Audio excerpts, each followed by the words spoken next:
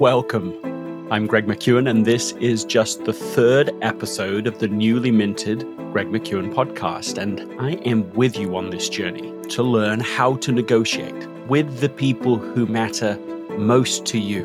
When was the last time someone said or did something that triggered you? How did you feel? Frustrated, angry, unsafe? What did you say? The chances are you reacted in one of two ways, either by shutting down, avoiding the conflict, or by saying something defensive back, because conflict begets conflict. Today I'm going to share a story, some things I am learning, and leave you with a specific action you can take right now to be able to respond rather than to react to the conflict in your most important relationships. By the end of this episode, you will be able to use your words to redirect the negative force of others towards a positive outcome. Let's get to it.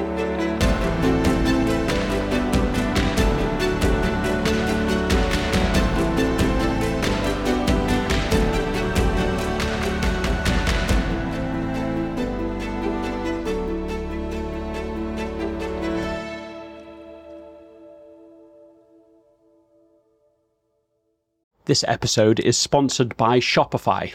Selling a little or a lot. Shopify helps you do your thing however you cha-ching. Shopify is the global commerce platform that helps you sell at every stage of your business. From the launch your online shop stage to the first real life store stage, all the way to the did we just hit 1 million orders stage. Shopify's there to help you grow. So whether you're selling scented soap or offering outdoor outfits, Shopify helps you sell everywhere. From their all-in-one e-commerce platform to their in-person point-of-sale system, whenever and whatever you're selling, Shopify's got you covered. Shopify helps turn browsers into buyers with the internet's best converting checkout, 15% better on average compared to other leading commerce platforms. So sell more with less effort, thanks to Shopify Magic, which is your AI-powered all-star.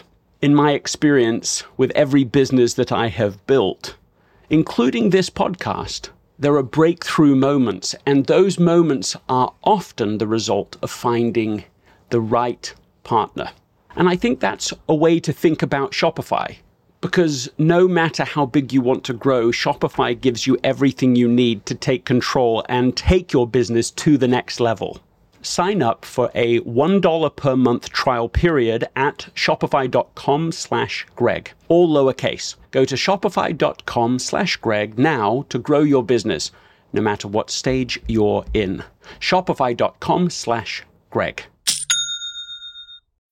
When you need mealtime inspiration, it's worth shopping Kroger, where you'll find over 30,000 mouth-watering choices that excite your inner foodie. And no matter what tasty choice you make, you'll enjoy our everyday low prices, plus extra ways to save, like digital coupons worth over $600 each week. You can also save up to $1 off per gallon at the pump with fuel points. More savings and more inspiring flavors make shopping Kroger worth it every time. Kroger, fresh for everyone. Fuel restrictions apply.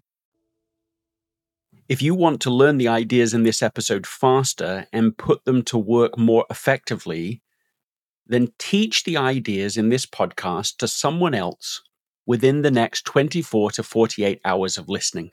Will you do that?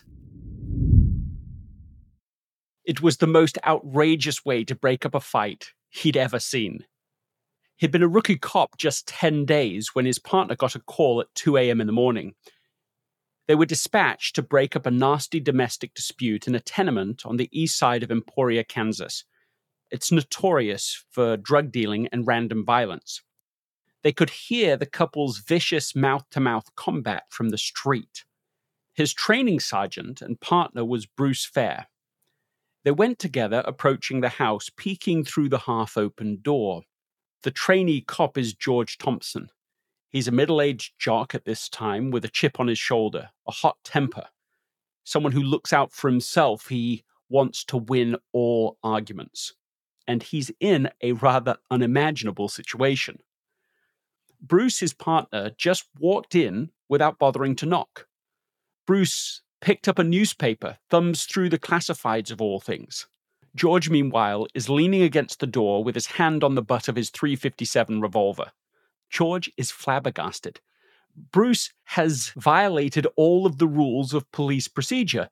His training officer has walked into the house without identifying himself, without asking permission, or without at least saying why he's there. And there he is, just treating an angry couple in the tenement as if he's some visiting uncle. His partner keeps on reading as the couple keeps arguing, occasionally glancing at this newfound cop on the couch. They weren't even noticing George, as the man cursed at his wife, and then Bruce rattles his newspaper. Folks, excuse me, over here. The husband flashed a double take. What are you doing? And Bruce responds, if you've got a phone, look here, a 1950 Dodge Cherry condition. Can I borrow your phone? I know it's late, but I don't want to miss out on this. Where's your phone? I need to call right now. The husband pointed to the phone, incredulous. Bruce rose and dialed the number, then mumbled into the phone. He slammed it down. Can you believe they wouldn't talk to me just because it's 2 a.m? By now, the fight had evaporated. The couple standing there as dumbfounded as George was. Bruce said pleasantly, as if just becoming aware that anything was the matter, is there anything that my partner and I can do for you? The husband and wife looked at the floor and shook their heads. Not really, no. They chatted together for a bit, reminding them that it was late and that everyone around would appreciate a little peace and quiet. And soon this trainer and his newfound 35-year-old cop were on their way. George was completely puzzled. Earlier that night, they had broken up a similar dispute in the classic cop fashion. They'd quickly taken control with polite authority and performed what's known a separate and suture, where the warring parties are separated, calmed down, and then brought back together. They had diffused that situation. That's the way that George had been trained. So what was this new twist? I mean, here he is, this former college English professor who had taught Milton and Shakespeare for 10 years. I mean, he'd seen some ingenious twists of plot, but a cop taming 2 warring animals by intruding as a rude but friendly guest? Bruce had forced those 2 people to play host to him whether or not they wanted to. As soon as they were out into the squad car again, he asked, what in the world was all that about? Why did we separate and suture earlier and pull this crazy newspaper and telephone gag just now? He shrugged. I don't know. I've been on the street more than 10 years. You just learn. Hey, says George, I may be new at this, but I'm no kid. I haven't got 10 years. I could get blown away if I tried that stunt. We need to talk. Tell me how you knew you could get away with that. George didn't realize it then, but that evening marked the birth of what he came to call verbal judo. And it was the first lesson in his career as what he started to think of as a communication samurai. He had studied martial arts, started with genuine Native American wrestling since he was 6 years old, and he's held black belts in judo and taekwondo and karate, but he had never seen such principles so effectively applied to life on the streets. Here's the point. If you let other people's negative emotions cause you to react, you let those negative emotions control you. If you learn how to navigate and redirect that energy towards a positive outcome, you learn to control that situation. As George Thompson writes elsewhere, he says, a samurai warfare state of mind called Mushin is defined as the still center, or the ability to stay calm, read your opponent, and attempt to redirect his aggression in a more positive way. If you cannot keep a still center, you cannot stay in control of yourself or the situation. The Mushin state underlies both physical judo and verbal judo, a mind-mouth harmony, if you will. The English word closest to the idea of Mushin is disinterested.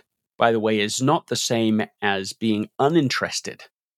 It's just that you're not so fixated and so hyper activated, triggered. George goes on, I was never taught to deal with people who insulted me. I responded with natural, defensive ways which caused confrontation. I thought confrontation was the point. Now, I know that a studied response of reflection and redirection is the answer. I discovered it, he continues, in my study of ancient warfare. In an old samurai text translated from the Japanese, an ancient master was quoted, when man throws spear of insult at head, move head. Spear miss target, leave man empty-handed, spear in wall, not in you. It's only a kick, a jump, a block. It's only a serve. It's only a tackle, a run. It's only for the fans. After all, it's only pressure. You got this. Adidas. What about you? When was the last time someone said or did something that triggered you? Maybe the other person was triggered themselves. Maybe they were highly emotional. They're striking out. They're using words that are like spears, like javelins coming at you, and you're in the way. How do you feel? Frustrated? Defensive? What did you say when they did this? Perhaps you reacted instead of responded. I've done that, by the way, today, more than once. What are the results? If you withdraw yourself, then the distance grows. If you respond in a hot-headed manner, the first words that come to your mouth, then you escalate the conflict. And that conflict begets conflict. Again, the point, when a person throws a spear of insult at your head, move your head. When you're dealing with highly emotional situations, the key is not to try and take it on head first, fight two bulls coming together. The key is to find a way, and that's what verbal judo is all about, is to encourage the other person to voluntarily choose to cooperate. As I think about the extraordinary work that George Thompson did before he passed away, introducing these ideas into police forces all over the world, and from there into many, many other industries, it reminds me of the origin of the modern police force. Like, policing hasn't existed forever in the form that we have come to know it. Early in the 19th century, in Britain, there were attempts by the government to set up a police force in London, but lots of people were opposing it. You can imagine people being suspicious of a large and possibly armed police force. People thought that it could be used to suppress protest. But the Prime Minister at the time, Sir Robert Peel, came to organize what is largely considered the first modern police force. It was the Metropolitan Police Officers, who were referred to, and sometimes even to this day, as Bobbies, after Sir Robert Bobby Peel. I never knew the reason for that until doing this research. When he decided to try to create this police force, he did it with a series of principles. There are 9 in total. I won't go through all of them, but they are referred to as the Peelian principles. And let me just summarize 3 of them. First, whether the police are effective, he argued, is not measured on the number of arrests, but on the lack of crime. 2, the key to preventing crime is earning public support. And 3, above all else, an effective authority figure knows trust and accountability are paramount. Hence, Peel's most often quoted principle that the police are the public and the public are the police. The term verbal judo was brought to my attention by a retired police officer. He spent his whole life, an entire career, trying to help in incredibly intense, emotionally charged situations. Just some of the stories he has shared make you want to weep for the misery that in some ways has become so normalized in our generation. But he learned over time that there was a way to use the tone of his voice, the pace of his voice, use of body language in such a way as to de-escalate even the most outrageous situations. He was called out to one domestic situation. The husband and wife are at each other's throats, but there wasn't a crime. So they couldn't permanently resolve this situation. If they suddenly just left, then they were confident they would receive another phone call, another complaint from the neighbors. By the time my friend Mike appeared on the scene, there were already SWAT officers, muscular, heavy-handed, seriously trying to apply authority to solve the problem. You go over here, you go over there. But it wasn't working. He was refusing to leave, and there was no crime, so they couldn't just physically remove him. And they shared this concern with Mike. They said, we can't get him out of here. And the wife, well, she has the keys to the vehicles, and she won't give us the keys. We're trying to get one set of car keys so that he can take them and leave, and we can separate them and move forward.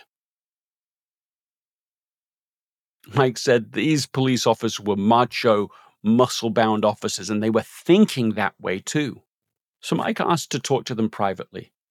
Really calmly, he said, "Can I just visit with you for a few minutes?" to the wife. She said yes. He treated her like an equal. "Why don't you just tell me what's going on here?" "Oh, he's a terrible guy." Everything about this man. He responded, "Nobody should be treated that way.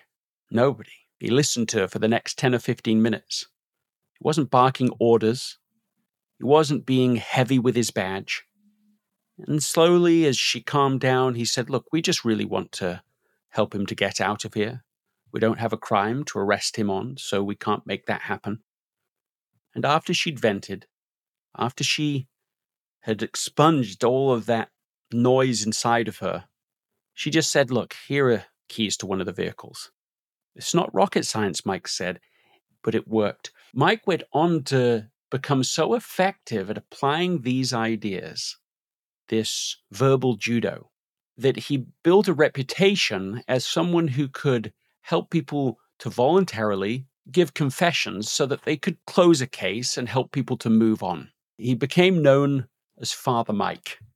And you can imagine that image. It's not perhaps the typical image you'd imagine as you think of a police officer, but Father Mike, he was using empathy in a tactical, powerful way.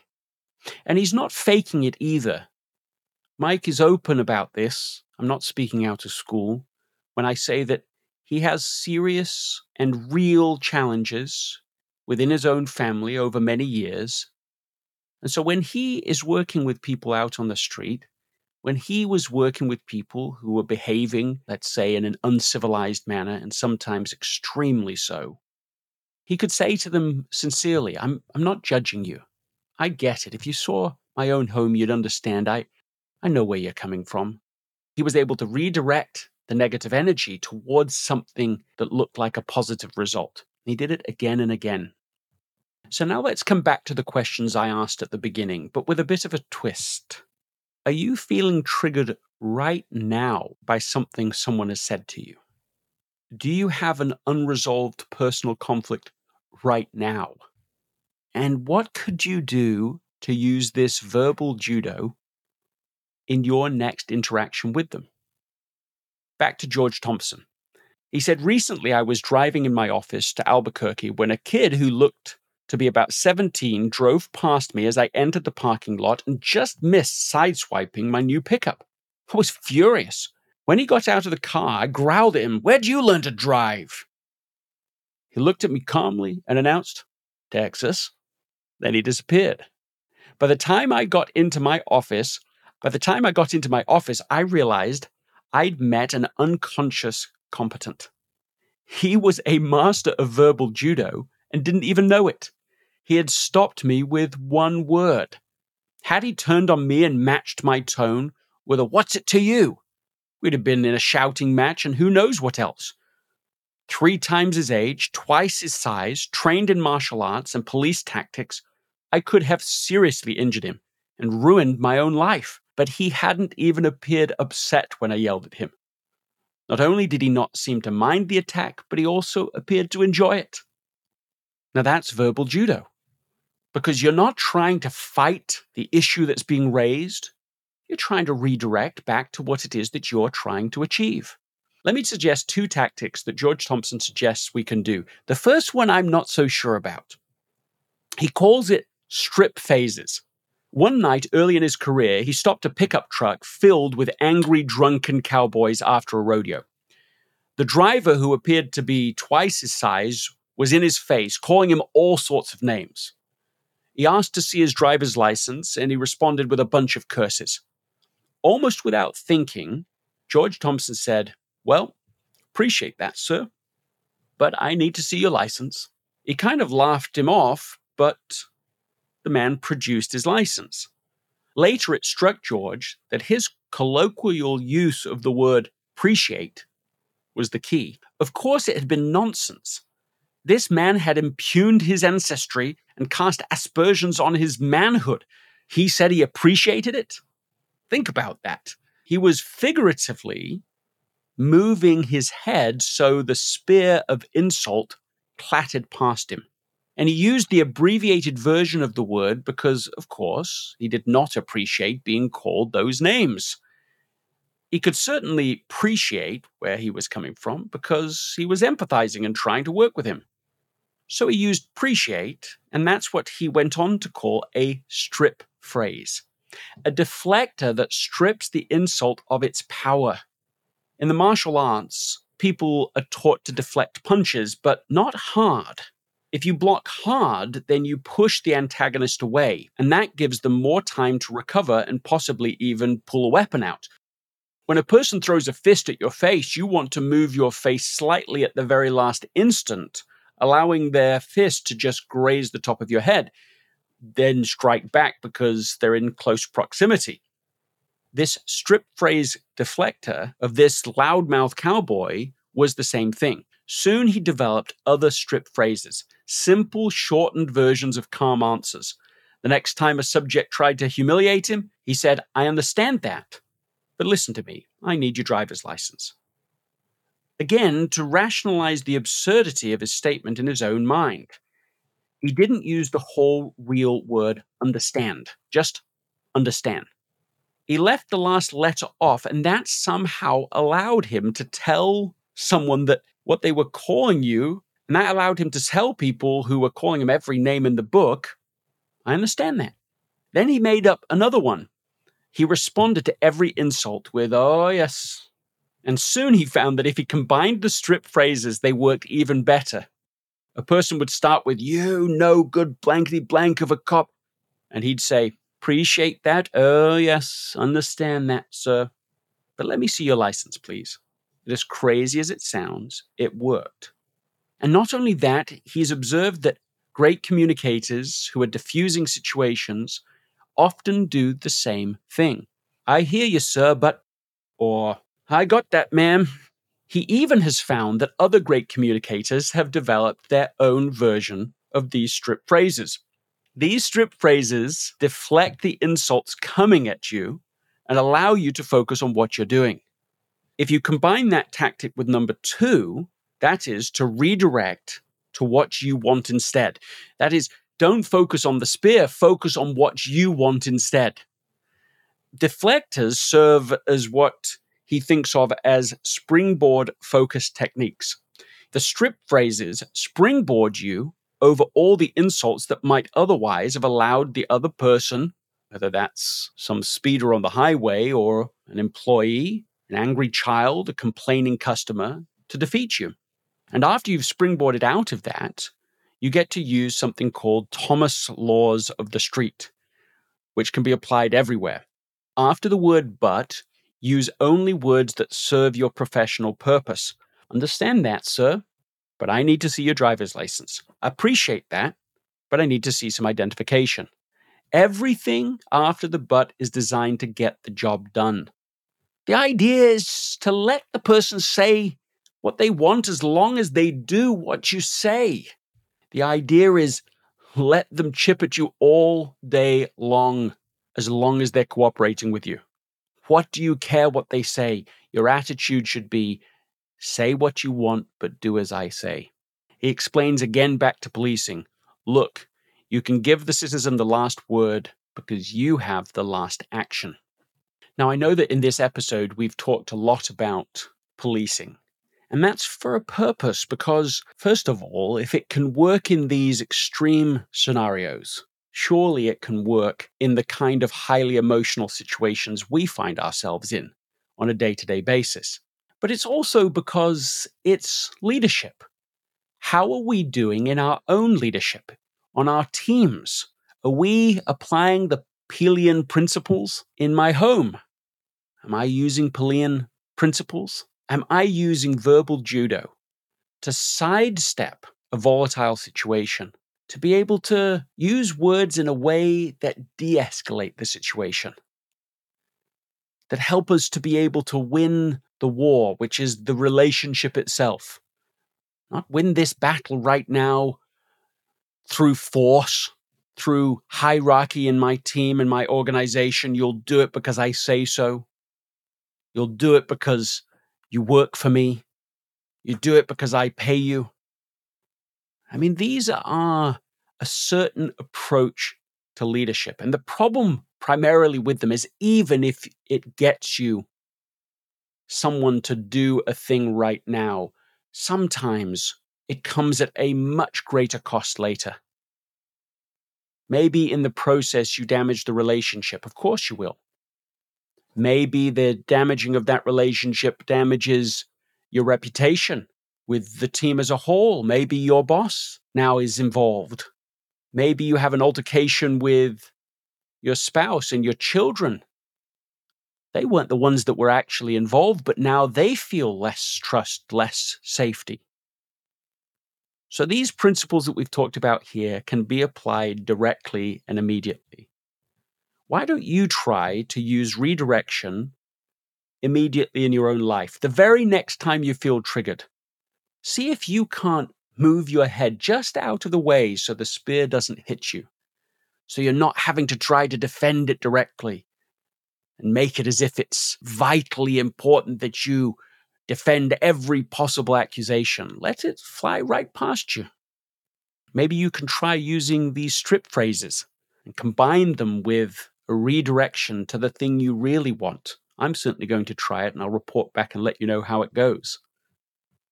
So the next time you're triggered by something someone says, you can use some verbal judo, some negotiation jujitsu, as it's been described elsewhere, to move out of the way of the insult, to not give energy to what is said that you disagree with, to not be distracted by the insults, and to come back to what you really want, to what's really essential. Thank you for listening to this episode 3 of the Greg McKeown podcast. A reminder to go and teach this to someone else within the next 24 to 48 hours. You don't have to share the whole thing, but share a little bit with them. And if you want to have talking points to go on, sign up for the 1 Minute Wednesday newsletter, because that's how you'll be able to get access to the show notes that accompany every one of these episodes. If you go to gregmckeown.com/1MW, you'll be able to sign up for the newsletter. Also, if you found this episode specifically to be useful, valuable to you, please take a minute to write your review on Apple iTunes. The first 5 people that do that for this episode and who send to me at info@gregmckeown.com a picture of their review along with their address will receive a signed copy of Effortless. Now, a final thought for you, brought to you by Sun Tzu. He said, to win 100 victories in 100 battles is not the highest skill. To subdue the enemy without fighting is the highest skill. I look forward to being with you again on the next episode of the Greg McKeown Podcast.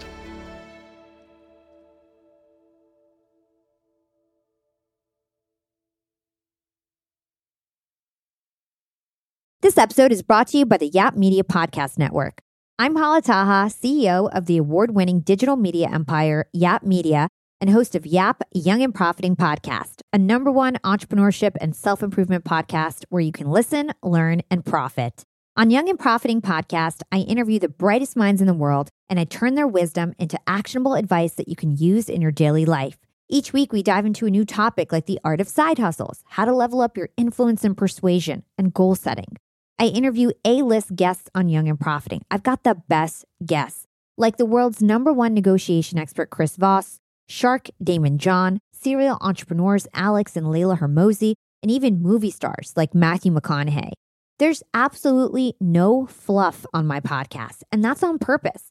Every episode is jam-packed with advice that's going to push your life forward. I do my research, I get straight to the point, and I take things really seriously, which is why I'm known as the podcast princess and how I became one of the top podcasters in the world in less than 5 years. Young and Profiting Podcast is for all ages. Don't let the name fool you. It's an advanced show. As long as you want to learn and level up, you will be forever young.